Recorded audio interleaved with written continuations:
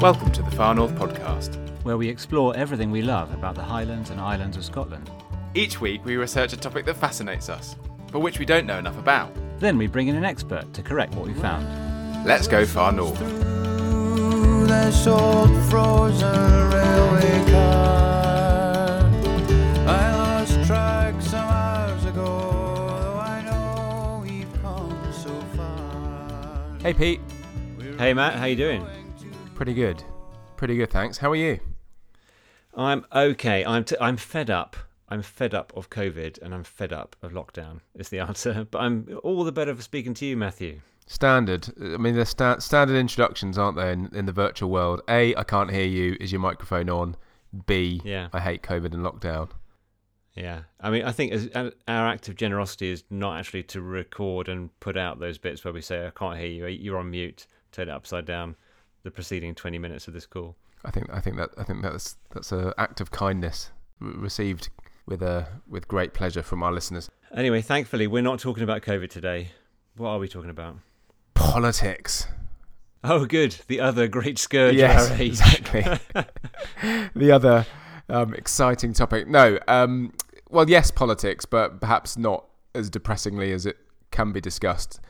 As a new resident of Cromarty and the Highlands and Islands, I've realised that of the many things I feel particularly naive about, Scottish politics is one of them. And I've followed it to an extent, and I'm increasingly absorbed by it, because it's interesting when you move location how suddenly what changes its relevance. So I'm definitely getting into it, and listen to Nicola Sturgeon very regularly, and it's relevant to me now in the way that it wasn't in the past. But what that means is, because it wasn't relevant in the past, I don't feel like I know much about it. Its structures, how MSPs work, all of that. And I know you're, you know everything, Pete. So tell me. Well, I don't, what do I know? So there is a Scottish Parliament in Edinburgh. I've been there. I've touched it. I've run my fingers over the engraved words on the outside of the outside of Parliament. I've pressed my urchin face up against the windows. I've been inside, I think, to watch some of the proceedings. I've been there. What do I know about it? Not very much. 1999, I think that's when it started. Donald Dewar, the first minister. That rings a bell. And so, obviously, I know that there are MSPs and there are Scottish political parties that don't exist in the rest of the UK. And there are also MPs that come from Scotland. So I understand there's like an integrated political system as well as a devolved political system. But yeah, do you know what? Let's be honest. I don't know much about it, and I should, and I will learn. But I guess I'd like to know more. Okay, so that's the question, is it? Tell you more about the Scottish Parliament and MSPs and how that works in the Highlands and Islands. Spot on, yeah. Particularly given that I am now a resident there and thus a voter. Okay, good. I can definitely do that.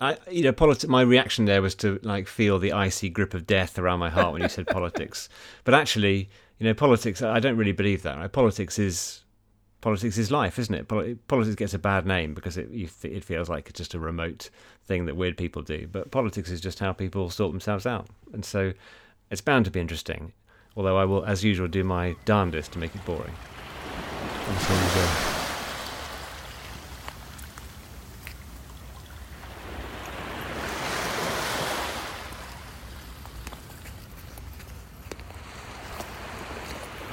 Hey Matt, okay, I'm back from my researches into the Scottish Parliament, and I also have a very exciting thing to reveal, but which I will do in a few minutes. That's great. I feel like I want to say, so let's go to our political correspondent, Pete. Oh, it's a dream realised to be a political correspondent. Everybody's resigned. No. So tell me what what did you find out? Okay, so I was doing some research into this, into the Scottish Parliament, members of the Scottish Parliament, MSPs, and it occurred to me, I know we've got quite a few listeners who are not in the UK, so it might be worth just a bit of a run through, and then of what they are, how the UK Parliament and the Scottish Parliament relate to each other. But then it also occurred to me that people in the UK don't know that as well, including my daughter's school, who this week in the pack for their home learning undid quite a lot of painful history by placing Dublin as one of the capitals of the UK. Wowzers. Which, was bold. That's bold. That's some bold Not politics. to say wrong. Okay, so point number 1 is Dublin is not in Scotland. Is that what we're saying?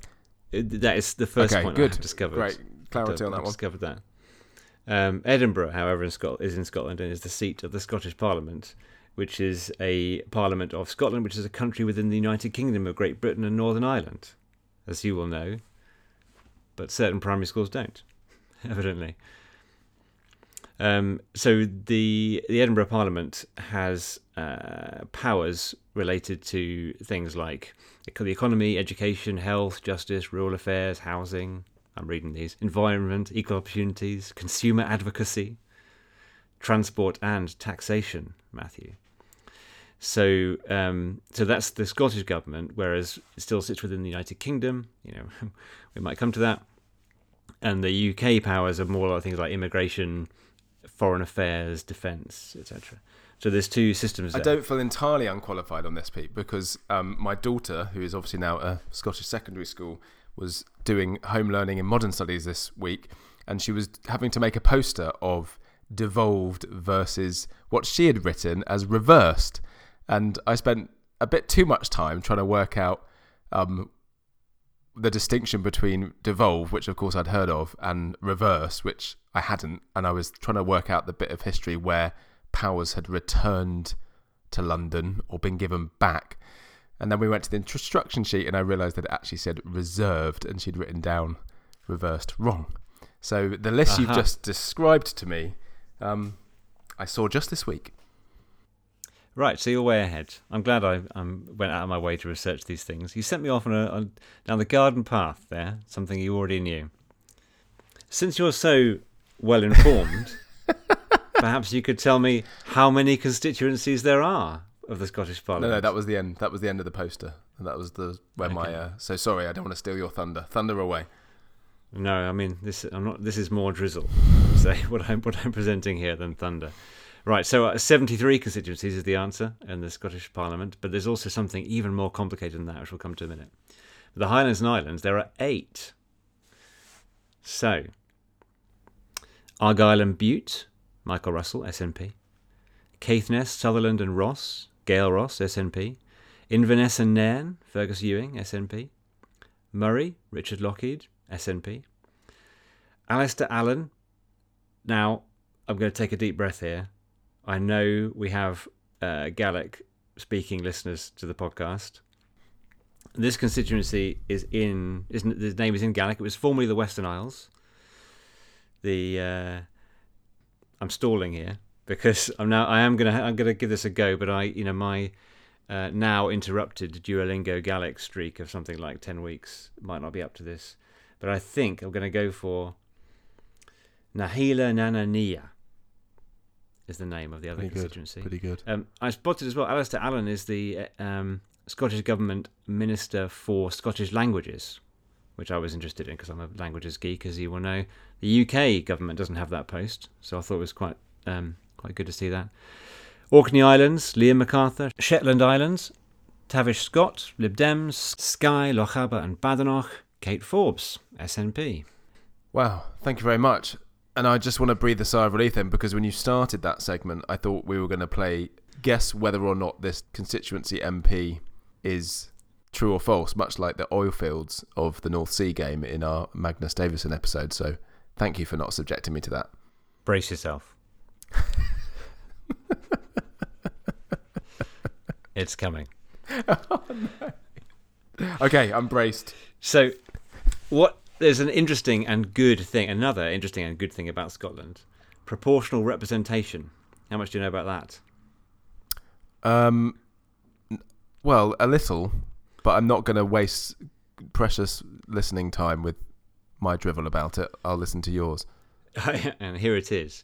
So you will be aware that one of the reasons we have such a fascinating political situation in the United Kingdom Parliament is our first past the post system, which means we have we can have a situation where a huge number of people in the country vote for a particular party, but they get 0 or very few seats because of the first past the post system. Scotland does use that system to elect the people I just named from those constituencies, but they also use a form of proportional representation called mixed member proportional representation, where you also vote for the party. So you vote for the person who is a member of a party, but then you also say which is your favourite party, and those seats are allocated according to the proportion of the vote by the political party. Now, you will immediately be thinking, but Peter, what if that involves splitting a seat in half or in thirds or into 17ths? That would get awkward, and you'd have 17 people sitting in one seat, which is rude and also not COVID compliant. What are you going to do about that? Took the words straight out of my mouth. I thought so. Well, this is where, as ever, 10 minutes of research into a subject like this, I find myself down rabbit holes.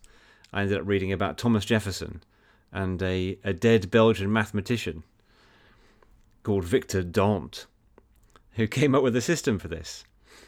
Now, it's so popular, it has been used in a number of different jurisdictions. Here is your quiz, Matthew. This version has been used in all of the following places, bar one. Which is that? Are you allowed to tell us what the version is first? Yes, so it's mixed member proportional representation using the D'Hondt method. What does that actually involve? Well, it involves mathematics. Oh, okay. In order to make sure that the split doesn't end up, not ending up with a whole number of seats. So there's some mathematical formula that, as fairly as possible, distributes the seats accordingly. Yes. Okay. Since you're so clearly very interested, I would refer you to D'Hondt's original publication, Système pratique et raisonné de représentation proportionnelle, which was published in Brussels in 1882. But I'll leave you to look that up yourself. Okay, I will be D'Hondting later. Good. Right, now this same system is used in all of the following except one. Wales, London, Germany, Bolivia, Bhutan, Lesotho, Quebec, and Romania. That's the full list. Now then, this is tense. Which, for no prize, which one of that list, Wales, London, Germany, Bolivia, Bhutan, Lesotho, Quebec, and Romania, do not use the same system as Scotland? Well, I mean, London feels like the obvious answer, but I reckon you've put that in as a red herring, because I'm assuming you're talking about London mayoral elections. Yes, sorry, the London Assembly. Okay, so the fact that you said that tells me that is true, because you wouldn't have said that had you just chucked it in. Damn. Give me the list again. Wales, again, the Welsh Assembly. London Assembly. Germany, the Bundestag, since we're getting specific. Bolivia, don't press me on that one. Bhutan, likewise. Lesotho, Quebec, and Romania. Can you tell me a bit more about Bolivia? The one. The Bolivarian That's the state of Bolivia. I'm saying Bolivia. It is, in fact, Bhutan. Oh, all the rest, Bolivia. I mean, famously. With a B. I would say, famously. Anyway, this has all gone very sadly wrong, I would say, my research of this. We're talking about a dead Belgian mathematician, whereas we should be talking about matters pertaining to the Highlands and Islands of Scotland. Who represents me and how does it work? Well, I'm very pleased that we can talk to somebody who knows a lot more about this than I do and is much less likely than I am to talk about dead Belgian mathematicians. Thank the D'Hondt for that. Exactly. Thank the D'Hondt. So the exciting news is we are going to be speaking to Gail Ross, who's the member of the Scottish Parliament for Caithness, Sutherland and Ross. She has been since May 2016. She was a councillor on the Highland Council before that, from 2011 to 2016, and civic leader of Caithness before that. And she's announced that she's stepping down at the next election, which is this year. So, yeah, I'm really excited that she's going to come and tell us, hopefully, some more relevant facts about politics in the very north of Scotland, and also a bit about her experiences of conducting those politics. That's great. And in all fairness, I think you did a good job there. I do feel more informed, but I'm really, it feels like a bit of a coup to me. I'm excited to speak to an actual MSP. Yeah, me too. To see our parents there. We'll always find a bed for us, though there is no space to spare. Hi, Gail. thank you very much for being with us on Far North. It's really good to see you on Zoom. How are you doing? Hi, I'm great. Thank you for inviting me on. It's really exciting. It is really exciting, yeah. So let's kick off. So whereabouts are you in the world? Where are we talking to you from? At the moment, I am in Wick in Caithness, in the very far north of Scotland. It is. It is indeed. And looking out the window, it is snow on the ground, as would happen beyond the wall in January. It's very cold here. So you're an MSP, right? Can you just give us a little clue? What does that mean? MSP stands for Member of the Scottish Parliament.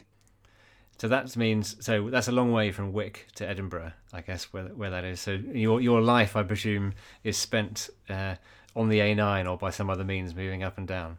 There's a lot of time spent travelling. It's the biggest constituency on the UK mainland, and it runs all the way down to Applecross in the west and all the way down to Evendon, around that area in the east, and then cuts across, misses out Dingwall. So yeah, it's basically most of the North Highlands. It's absolutely huge. So getting to Edinburgh is a logistical problem in itself, but covering the constituency when I'm not in Edinburgh is probably a bigger challenge.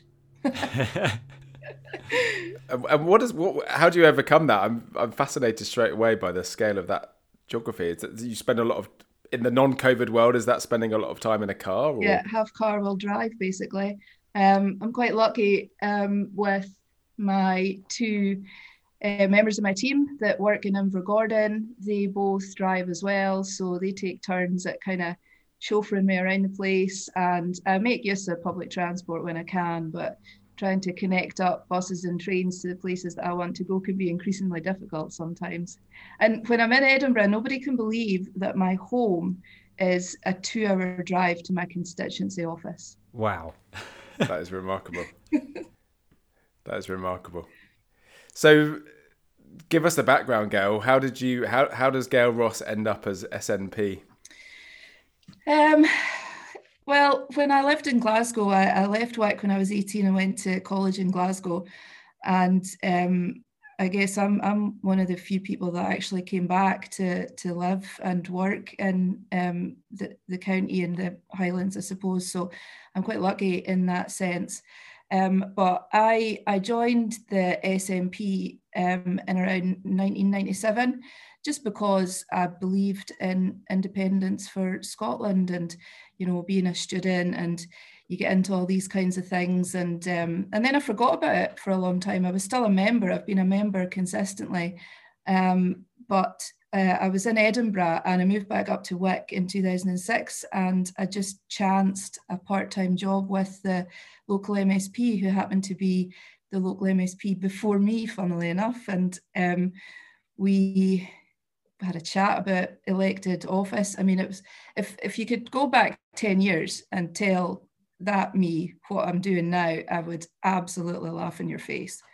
It wasn't anything that I had remotely considered. But I suppose as time goes on and you get to meet elected members and you hear their stories of how they got into it, and you realise that, they're just normal people doing this quite extraordinary job. And an opening came up in the council and I became a councillor, and then I suppose it was just a progression from there. And what are the kind of things that keep you going now? So I guess it's a hard job, but there must be some points of fun or interest. You're covering an amazing area. Absolutely. It is one of the most, if not the most beautiful constituency. And Kate Forbes, who is in the neighbouring constituency, I mean, she's got things like the Cairngorms and Fort William and Skye, but I say, no. You haven't lived unless you've been to Caithness, Sutherland and Ross. It is the most beautiful place in the world. And it's really, really hard work, and you've got committee papers and you've got emails and, all the stuff that goes along with casework and dealing with members of the public. And, but the good thing about it is that you get to go to all these amazing places like Hand Island Nature Reserve. What is the dog doing in here? Shut the door. Don't worry. Sorry, working from home. Oh, don't. I mean, it's a miracle, Peter. Normally, there's a child that interrupts me, the Peter or I, so don't worry about it. Yeah, so I've been out on boats looking at dolphins. No dolphins showed up. That was actually from Cromarty with Eco Ventures. Oh, it was amazing, but yeah, no dolphins. Went to Hand Island looking for dolphins and whales. There were none. Just I think they hate me. I do. I was down in Edinburgh one day and I phoned my husband and my son, and they were like, "Oh yeah, we think the Orca are just off the coast of Wick because around May time, they hunt seals before they go up to Shetland. There's a specific pod that always comes around." And we had been out on a weekend, Saturday, Sunday, Monday, before I went down to Edinburgh. We'd been looking for them, no sign of them at all. And I get this phone call saying, "Yeah, I think they're there." So a couple of hours later, I phone them back. I say, "Oh, did you manage to find them?" "Yeah, we're watching them right now." So every time, I think that these sea creatures know that I'm there and they deliberately hide. But yeah, I've done loads of really good things. Like I think, as well, it's good promotion for me, to go to these places in the constituency. It's brilliant for the organisations in the constituency. So I get these invites quite a lot, and I try to go if I can. I mean, obviously now it's all on hold, but we'll wait and see where we can go. So there's something about, from what you've said, the landscape that it is a beautiful part of the world. What else is it about the constituency that attracts you to it or that makes you champion it? There's a lot of good community spirit up here, and I think that there's I'm an SNP, MSP, so there's no secret that I believe in an independent Scotland, and a lot of people in Scotland feel really remote from decision making down in London, but there's a lot of people in Caithness that feel quite remote from decision making down in Edinburgh as well, and even in Inverness, from the Highland Council, because the Highland Council area, again, if we're talking in terms of geography, is the biggest local authority area in the whole of the UK. And sometimes what's right for a decision in Inverness is not right for a decision in Wick or Thurso or Durness or all these kind of rural places. So a lot of the times, people up here, they just get on and do things themselves. They set up community groups, they set up different types of organisations. Our community councils are really proactive. We've got a lot of development trusts. They apply for funding, and you go to these places and you see the stuff that they've done, the campaigns that they've been successful in. Well, for example, there was one in Gairloch a couple of years ago where Scottish Water were going to be putting untreated sewage into the loch, and the community said, "Well, hold on a second, you can't treat us like that." So I was involved in that, and they were successful in managing to halt it. So yeah, there's a lot of proactive communities up here, and they work well together. It's something that really interests me about that low population density, right? So it's very, very large, and the people who live there are very, very spread out. So my impression is that those people have an outsized influence on the area around them. They loom large. Everyone seems to be a big figure in their area who are achieving outsized things for what you might expect. It's one of the reasons that this is, I think, a really interesting area to investigate and talk about. And you just turn a corner, or someone says, "Oh, you should speak to so and so," and you speak to them, you think, "My goodness, they're doing all this stuff you would never have guessed." And it's just really exciting, I think, to bump into those characters, right? Does it feel like it's a kind of quality of the people around there? You have to kind of have that resilience and that kind of be an interesting person to get through. Yeah, I mean, there's certainly plenty of characters. I could I could tell you a few stories. They're probably not appropriate for what we're doing, right? But yeah, it's always good. I think I've probably got at least one main contact in every community in the constituency, and whether they're a community leader or whether they're somebody with a finger on a pulse or connections to other people all around them. It's good to, and especially I think when we're in a situation like we're in just now, and that's how I kind of kept tabs on what was happening all around the constituency, because it is so big. And when lockdown started last March, I made 5 or 6 phone calls to the very people that you're talking about to say, give me a handle on what's happening, what I can help with, all these kinds of things. And, just to have that one point of contact in each area to keep a finger on the pulse is really, really helpful. And absolutely, I mean, there's different people in different sectors. I mean, I've got people in the arts sector, I've got people in the environmental sector, I've got people in the business sector that, I know that I can trust to phone up and give me an honest answer, instead of, sometimes you might get people that'll tell you what they think you want to hear, but you have to get it honestly on the ground if you're going to actually make a difference. And I guess you've experienced, have you? I don't know if you've been able to travel around lockdown in Edinburgh versus lockdown in Wick or lockdown in, in the far North Islands. Is that a different experience, the community responses? I travelled down to Edinburgh.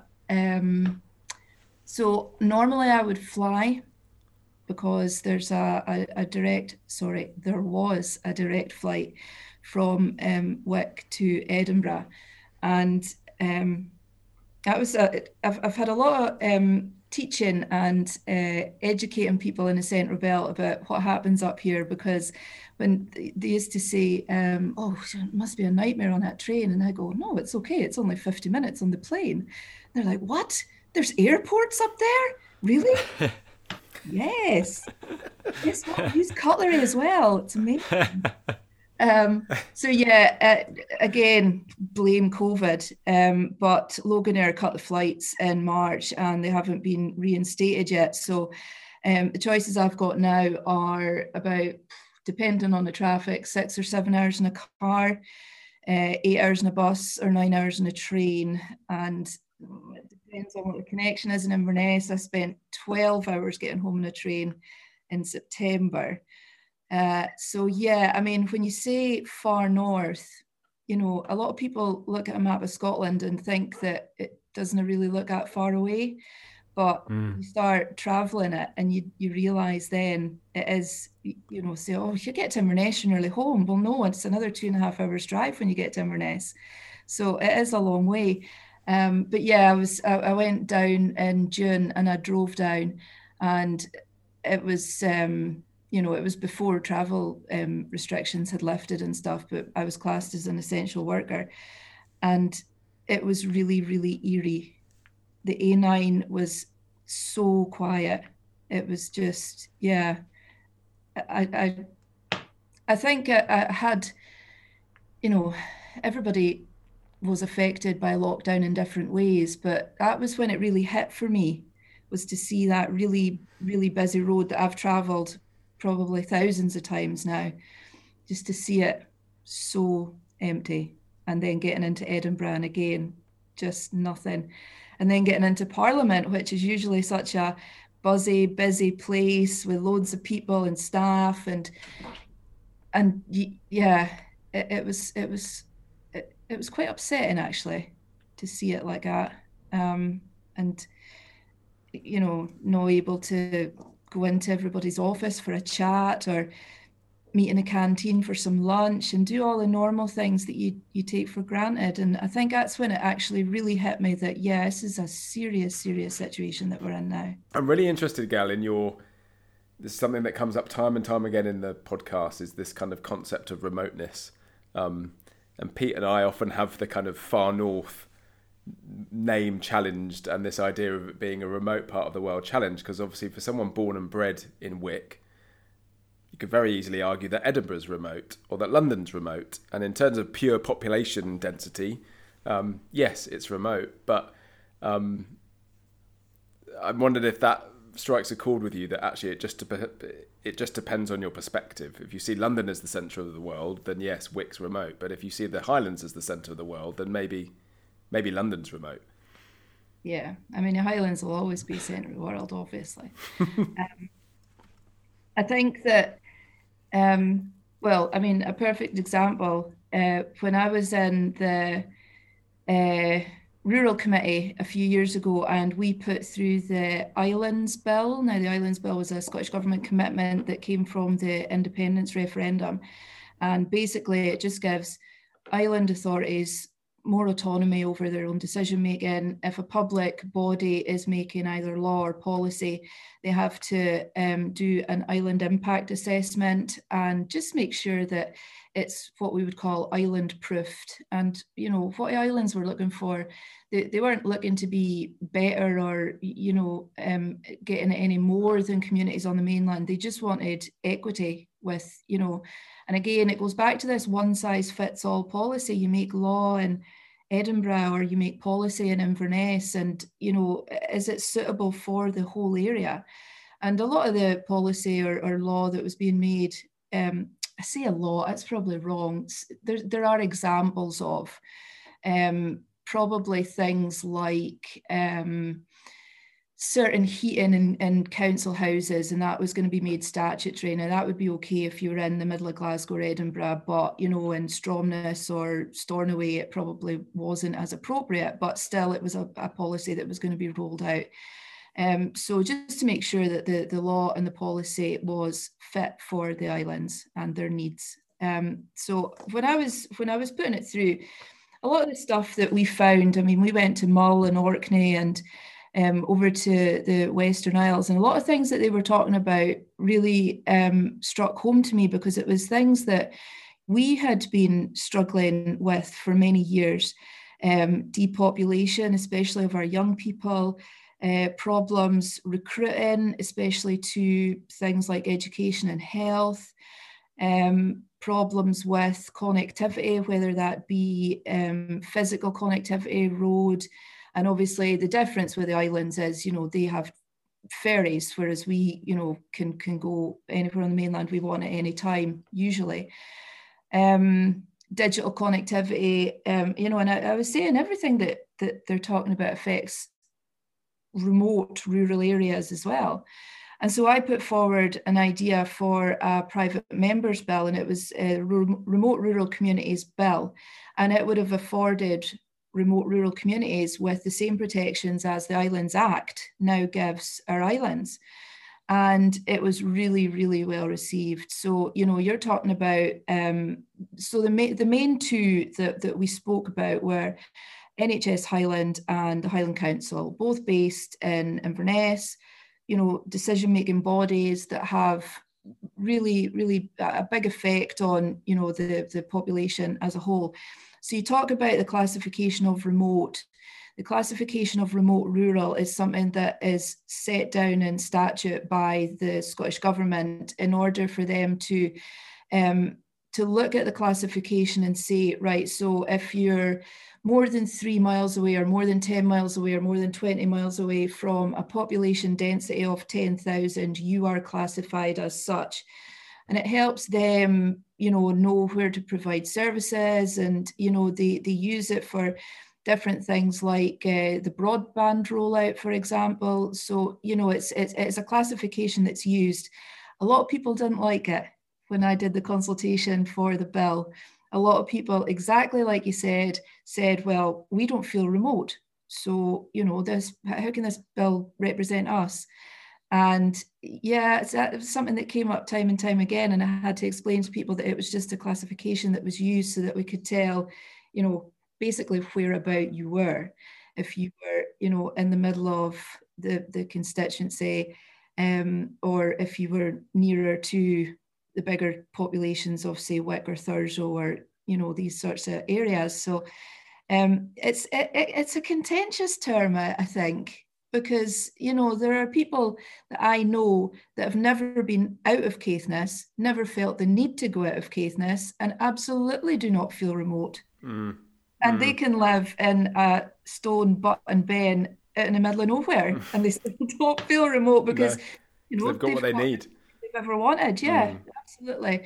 So I think, you know, it is an official classification, but I do think that it's quite subjective as well, and you either you do feel it or you don't. And if you've got, I think there's a problem or a challenge. I keep saying problem. It's more of a challenge. It is a problem for some people, in that what we're seeing now with the closure of local banks and post offices and things like that maybe are starting to make people feel more remote. We used to have a really thriving art scene up here. I used to be a marketing manager, a theatre company up in Thurso, Grey Coast Theatre, run by a very prominent local poet and playwright, George Gunn. And, the arts scene has kind of quietened down a lot. So you look to places like Inverness, to Eden Court and all these sorts of things if you want to access that sort of stuff. Lyth Arts Centre have started up here again, and it's absolutely amazing, the stuff that they're doing. So it just depends, I think, what it is you want from an area, and then that kind of dictates whether or not you feel remote from something. That makes sense. And I think the distinction I think you've highlighted for me is the difference between the kind of classification versus the feeling. Where the classification can be true depending on how you're determining that classification, but the feeling of remoteness is not true for everyone who lives here. It's a really interesting question. It kind of keeps on giving that question, because we've had interpretations that are very much from a kind of emotional, poetic sense, and others that are from a geographic sense or a demographic sense. So it's good to put it on a legal basis. Finally, this question we've been asking people, it's good to get under the skin of it. I guess one of the things about remoteness is it can be quite attractive for people who don't have it. People who are living in Edinburgh or London or Manhattan or somewhere can easily crave that sense of remoteness, but can also destroy that remoteness by all showing up at the same time in the remote place and parking next to each other. So there's a kind of angle there, isn't there, for how that interaction is going to play out in the future? And there is, and I think there's also a flip side. I've spoken to people that, not a lot right enough, but I have spoken to people that have moved up here seeking that remoteness, and they've found it and they've hated it. They've stayed in the city their whole life, and suddenly they're in a house where you can see all the stars, and there's not a bus passing your front door every 5 minutes. And, you can hear foxes and things rustling in your garden, and they don't like it at all. It takes a lot of getting used to.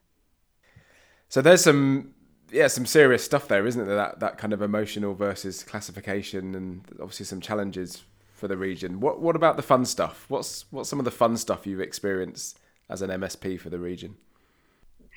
So during the campaign in 2016, the First Minister does a tour of some of the places, and she came up to Alness, and she went out to a hall at Milnafua where the kids had all they decorated a hall, and they were just so excited to see her. It was absolutely brilliant.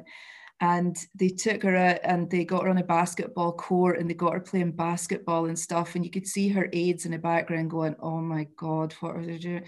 She's just, she just throws herself into everything. So she spent a lot longer there than she actually should have. So, and the kids, they were just nonstop talking about it afterwards. And so that would have been in probably April 2016. And then one of her private secretaries came to me then later on and said, First Minister would love to go back up. She really wants to do her Christmas party. Can you arrange it? So I'm like, right, okay, no pressure then. Organising the First Minister's Christmas party in Alness. So it was actually quite easy. We just got all the kids to do the same sort of stuff. They decorated a hall, and she came up, and it was absolutely brilliant. They all met her at a door, and it was big cuddles and selfies, and it was just, honestly, it was just like she was a member of the community. And she was going to do her First Minister's address to the nation. She does one of these every Christmas. She was going to record it with the kids. So they had the proper camera there and everything, and So she was saying to her kids, they were all kind of in a tight-knit group, but behind her at her back. And she was saying to them, right, now when I say, and I'd just like to wish everyone a Merry Christmas, you all jump up behind me and shout, Merry Christmas. So I think about take 10, we would all manage to stop them jumping up and down, shouting Merry Christmas when she was trying to say really serious things, like, our emergency services that keep us safe and all the stuff that she says. And, you get one of them jumping up, Merry Christmas. Oh, no. It was brilliant. But a final one, it was just absolutely brilliant. And she just turns around and she gives them all a great big clap, and they're all running about. And I really do think that, politics it's a really, really serious business, because we're making laws that can affect people's lives for a long time. But when you get things like that and you get kids involved, and it's just happy, happy times, I've got so many good memories of going to Q&A sessions in schools, or I went to a nursery once to award a prize for the best Easter bonnet. I probably will never do that again in my life, because there is no way you can tell a bunch of 3 and 4-year-olds that one hat is better than another hat. That's unwise. There were tears, and the photo is absolutely hilarious. The mums are all smiling, the kids are all raging. I'm standing thinking, what have I got myself into?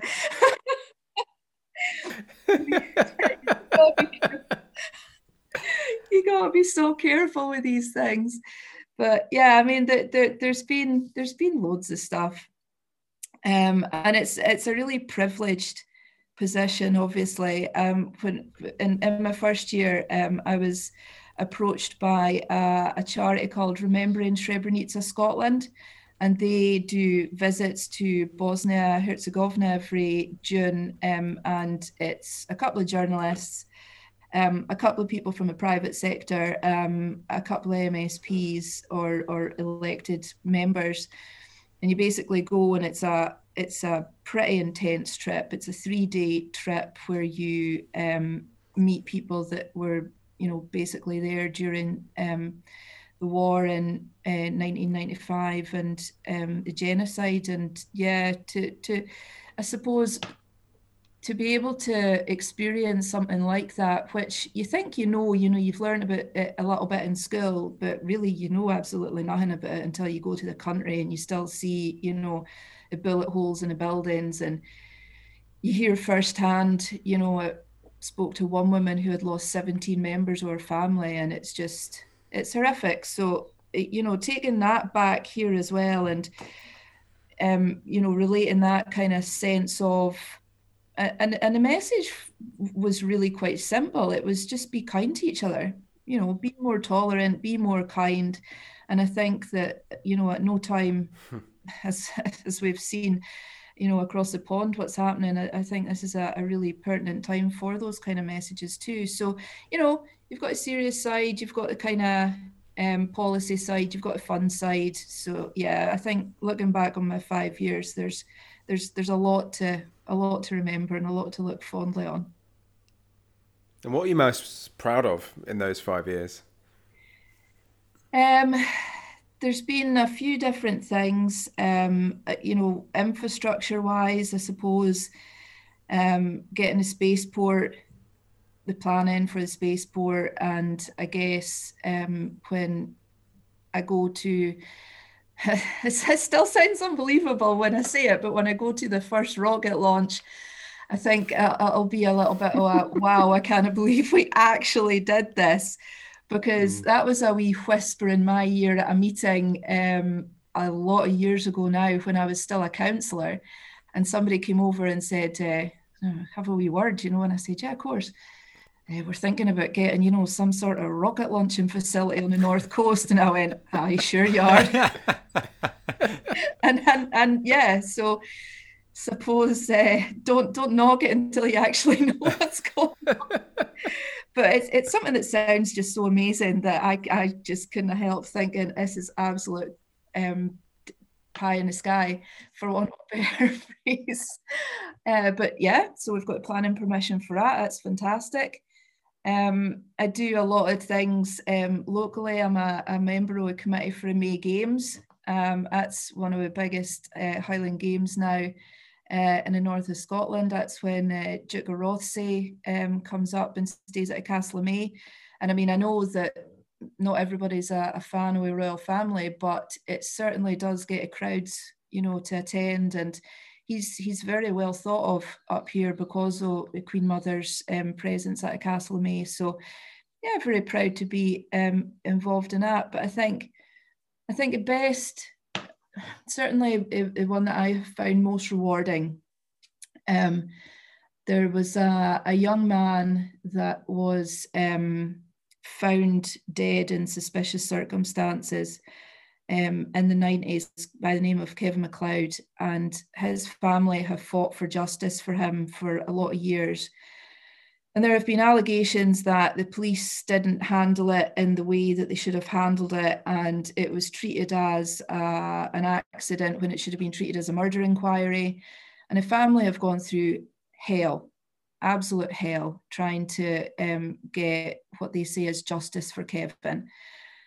So I took a case on their behalf, and I spent a lot of hours with them talking and looking over all the paperwork. And when I say looking over all the paperwork, I looked over the pertinent documents. They've got a room full of paperwork that it would take another 10 years to look through if I wanted to, read it all.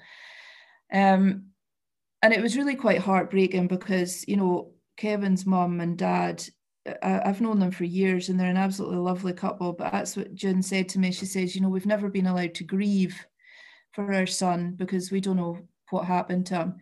So I set up some meetings with Police Scotland, and a new Chief Constable, Ian Livingston, very kindly gave me some time down in Fettes Police Station in Edinburgh. And we came to an agreement that the MacLeods would get an official apology from Police Scotland for the way that their case was mishandled. And I think that, for all the years, 20 years that they had been fighting for even an acknowledgement that something hadn't been done in the right way, to get a full written apology. And the Chief Constable and the Assistant Chief Constable came up to Wick to deliver it to them. And they came up on the same flight as me, and the flight was nearly delayed because it was a week before Christmas and the weather wasn't great. So I'm thinking all this work that we've put into getting this apology, and now it might be scuppered at the last minute because of the weather, but no, we made it. And we sat with them in the convener's room with Town Hall in Wick, and he looked them in the eye and he said, "I am sorry."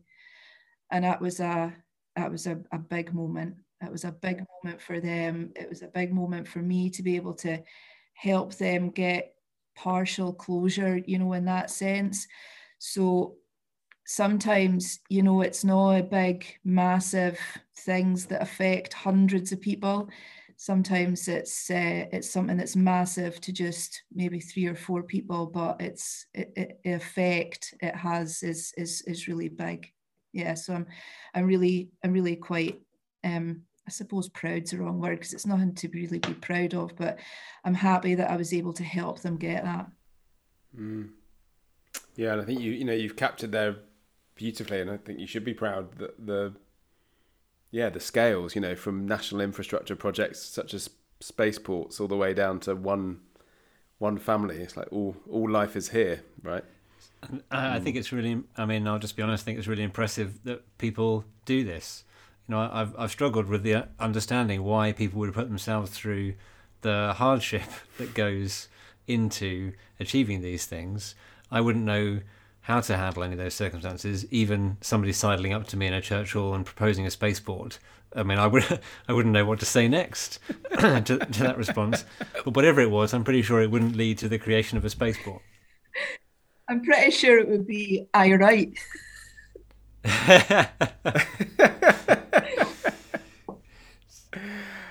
Gail, I wanted to touch on, because we've touched on it a few times, and as you say, there's no escaping the fact that you're a member of the SNP. What's the what's the relationship with the constituency you represent and an independent Scotland? You know, the advantages as you perceive them, the case that to be made, and you know, obviously the people fall on both sides of this debate. Some people fall right down the middle, and I know it's feeling particularly resonant at the moment with the UK's exit from the EU and everything that's involved. I'm just really interested in your perspective on it. I mean, obviously, like you say, there's different feelings in different areas. When I was at the referendum count in 2014, so I saw a lot of the ballot boxes being opened, and every ballot box in Wick was a yes vote. Most of the ballot boxes in Thurso were no votes. We've got a strong yes vote down the west coast, Ullapool, well, going from really Durness down to, you know, Lochinver, Ullapool, Shieldig, you know, down that sort of way. Maybe it becomes less clear cut the further east that you go. And certainly the issue with Thurso was the Dounreay factor, because, you know, Dounreay, UK government, and there was a lot of worry about the jobs, the investment, you know, whether that would still be forthcoming. So, you know, we've got a bit of work to do, but certainly, I mean, from going from a massive Liberal Democrat seat, as we have been historically for a lot of years, and then to have, for a brief period of time, an SNP MSP and an SNP MP was absolutely unheard of. So, you know, I think the winds of change are blowing, but it's you know, it's not Westminster's to lose, it's ours to win. And I suppose, you know, putting forward the positives, and I think it's easier up here when you say to people, don't you want to make your own decisions? Because they know what making their own decisions kind of looks like up here. And, you know, like I said at the start, we can feel remote from London, or we can feel remote from Edinburgh, or we can feel remote from Inverness, or people in Keys can feel remote from Wick, or people in Barrigal can feel remote from Keys, you know, or people in the one farm down the road can feel.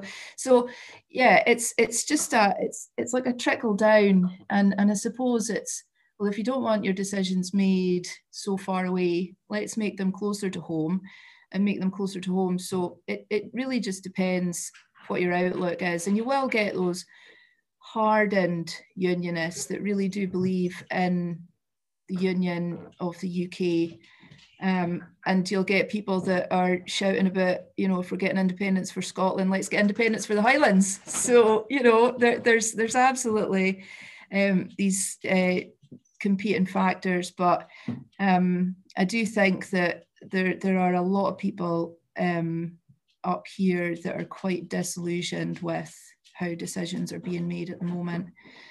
And, you know, if it, you know, whether it's London or where it is, but yeah, I think it's difficult until we can get back out on the doors, which, I mean, nobody knows when that's going to happen. That is where our main chat happens, where we can actually, you know, talk one-to-one and say, well, what are your fears? What are your hopes? What do you want from it? What can, you know, it's, yeah. But it sounds like you're saying, I'm getting a sense from what you're saying, that the driver for you or for the people you represent is around decision making more than it is around identity. You'll get a lot of people that say that they're a Highlander before they're Scottish. And you'll get a lot of people up here that say they're Caithnessian before they're a Highlander. And you'll get a lot of people that say I'm a Weaker, you know, or I'm... So again, it's just going down to that kind of individual sense of, you're right, it is an identity. But I think, I certainly think, I mean, it might be going back to a long lost clan system of identity in the Highlands as opposed to, you know, a wider Scottish thing. But we a couple of years ago, no, longer than a couple of years ago, we were the first county. Caithness were the first county to have its own flag, and I was civic leader at the time, so I was involved. Get that dog out of here! I was in. What sort of dog is it? He's a collie. Oh, I can't. Yes, come on, Honey, you get out of the way. Yeah, so involved in making a flag. Sorry. Oh, it's that making the noise. I thought it was the dog making that noise. Come on, Muddy. Here he is. Oh, look at him. Oh, I love a collie. Can't beat a collie. Yeah, he's a lockdown baby. There's a lot of them. So, yeah, so I mean, a Caithness flag is, I suppose, another element of cultural identity that we've got here, and it's got an element of Norse in it, and it's got the raven, Jesus, from the old Caithness coat of arms, and you know, you'll probably find the Caithness flag flying more than you'll find a saltire, which kind of angered a lot of people as well. They thought that it was a ploy to stop a saltire flying in places, but you know, really, it's just an expression of our identity as a county. It doesn't usurp any other, you know, Scottish identity or anything like that. I think it sits quite nicely alongside it. Right, where's Dad? Right, we'll get it. Take your dog. I don't know. Just go, please. Go on. Give him a treat or something and close the door. Thank you. Okay. So it's been great to hear what you've experienced in your time as an MSP, and the area and the land and your background in it and the people and your experience as a human being. I think has come through really strongly of doing this job. Really quite inspiring, I would say. But it sounds tough.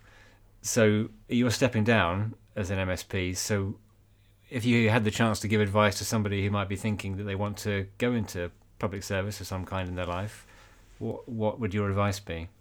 If I was to be really honest, be prepared to give yourself up to the public, because I'm quite a private person, and even though I was a councillor, I think even as a councillor, you're quite shielded because, you know, my ward was Wick, and, you know, I was still up here. I would go to Inverness every week, take part in meetings, but not a lot of people are really interested in watching a webcast of Highland Council's Education Committee or whatever it is. I suppose being civic leader meant that I attended a lot more events that I would do as just a ward councillor, because that was Caithness wide. And there were a lot of people that, you know, that were quite shocked to see a young female wearing the chains, if you like. Just as an aside story, when I was talking about the Duke of Rothesay coming up to the Mey Games every year, every August, the very first time that I went as Caithness civic leader. So everybody's very fancy, you know, bit of tartan, chain on, husband with me, full Highland dress. And Charles comes round and he shakes hands with everybody. And we'd met him already during the day because we were at an event that he was opening, something to do with the Prince's Trust in the afternoon. So he'd already met me, and so he said to Stuart, and he gets briefings beforehand, so he knows that Stuart's a teacher. And he said, oh, you know, how's the teaching going? And they were having a wee bit of a chat. And he turned around and he points to my chain and he said, and do you ever get to wear the chain? And Stuart goes like that, only on a Saturday night. And I thought, oh my. Loved it. He thought it was really funny. So I suppose in that sense, yeah, you need to have a sense of humour. Yeah. You need to really have a thick skin, because especially if you're representing somewhere where it's a small community that you've grown up in, everybody knows you, and I think there's been a lot of kind of who does she think she is up here, coming from Wick, going to the Parliament, thinking she's Archie, coming back here telling us what to do, which is not true at all. I mean, I've tried to do this job and include people in decision making as much as I possibly can. But you know, there will be people who really, really, really want to see you achieve and succeed. But you have to face it. There are people who will want to see you fail. And I think that I found that quite difficult to take.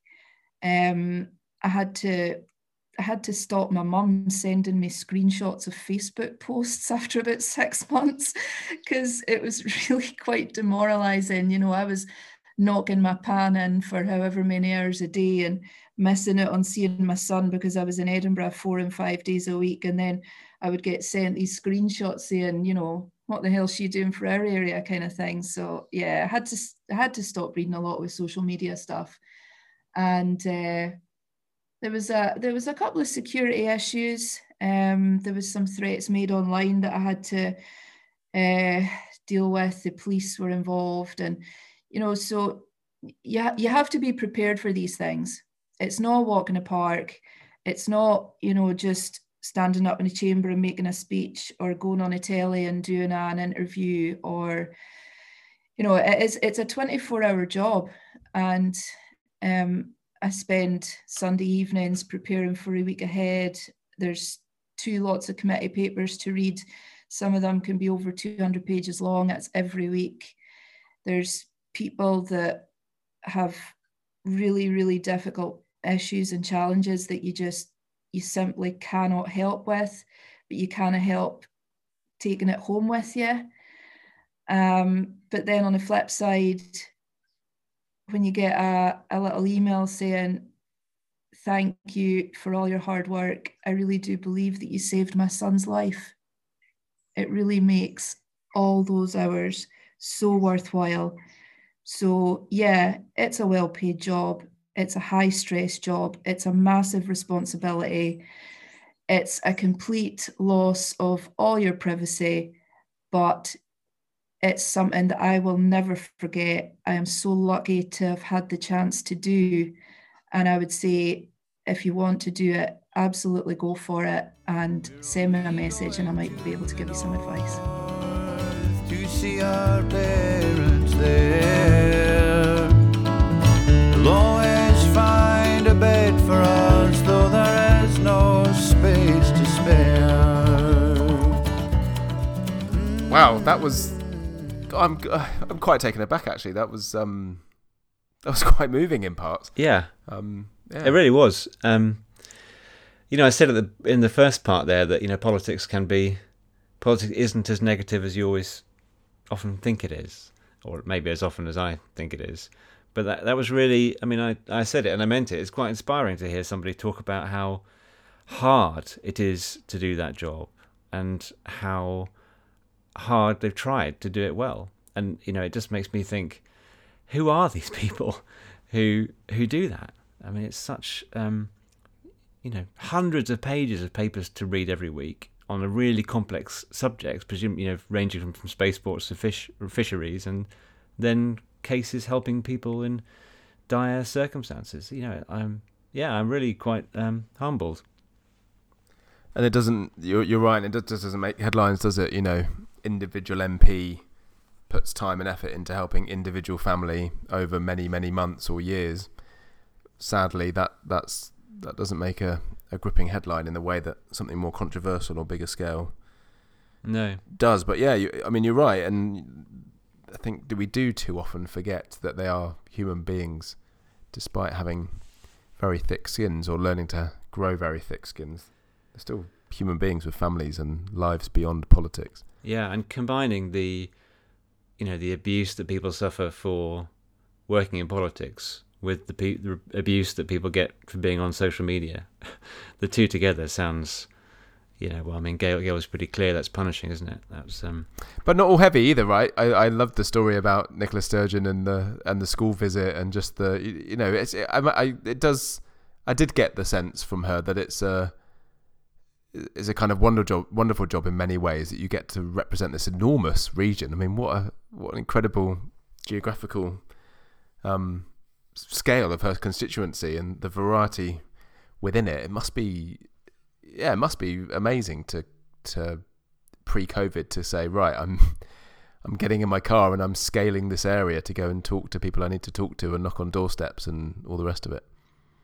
Yeah, a huge area, and just such diversity of the things that happen on a weekly basis and on a geographic basis. She's north, south, east, west within the far north. Quite incredible. Yeah, and I think it really struck me that she wanted to highlight the fun side of the job as well as the serious side of the job. There's such a breadth there of that response, and I can't. I've organised a few events for officials in the past, but the idea of trying to marshal primary school kids to deliver on cue whilst the First Minister delivers a televised, very serious address, it sounds like a real challenge. So I guess the unanswered question I have is when does your campaign to take a seat begin, Pete? Well, my campaign my planning to go into politics, I would say I had a 1 in 1,000 chance of wanting to do that at the start of that interview with Gail, and a 1 in a million chance of wanting to do it at the end. It was a very useful yardstick against which you can measure yourself and think, am I really the kind of person who's going to be able to, read 300 pages of committee paper proceedings and then console a grieving parent? Probably not. No.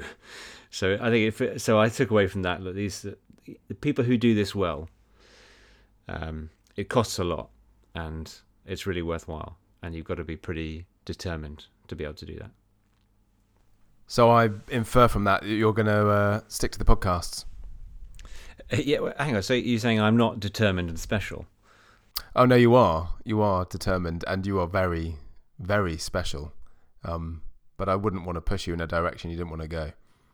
Yes, I think sticking to the podcast is the right tactic for me. Good. So on that basis, let's remind people where they can find said podcast, and if they want to dive a bit deeper into what we're talking about, where do they go, Pete? So you can find the podcast on all of your favourite podcast providers, as all the best podcasts say. We're on all of them, I think. iTunes, Spotify, Google Podcasts, we're there. Easiest thing to do is to go to farnorth.scot on the internet, and you will find our webpage there with lots of long-form articles, some short blog posts, some photographs. There's a bunch of stuff, as well as the podcast. So go and check out www.farnorth.scot. And whilst we are metaphorically canvassing on your metaphorical doorstep, please do go and metaphorically vote for us in those places. The more positive reviews and comments you can give us, the better and quicker we can grow and get to more people, because there is no denying that the Far North is a fascinating part of the world, and we're on a mission to share as much of it with as many people as we can. But don't do that metaphorically, do that actually. Actually go and vote for us on those systems, that's good. You can also find us where you'd expect on all the social media, Facebook, Twitter, Instagram, we're there, farnorth.scot. Until the next time. Cheers, Matt. The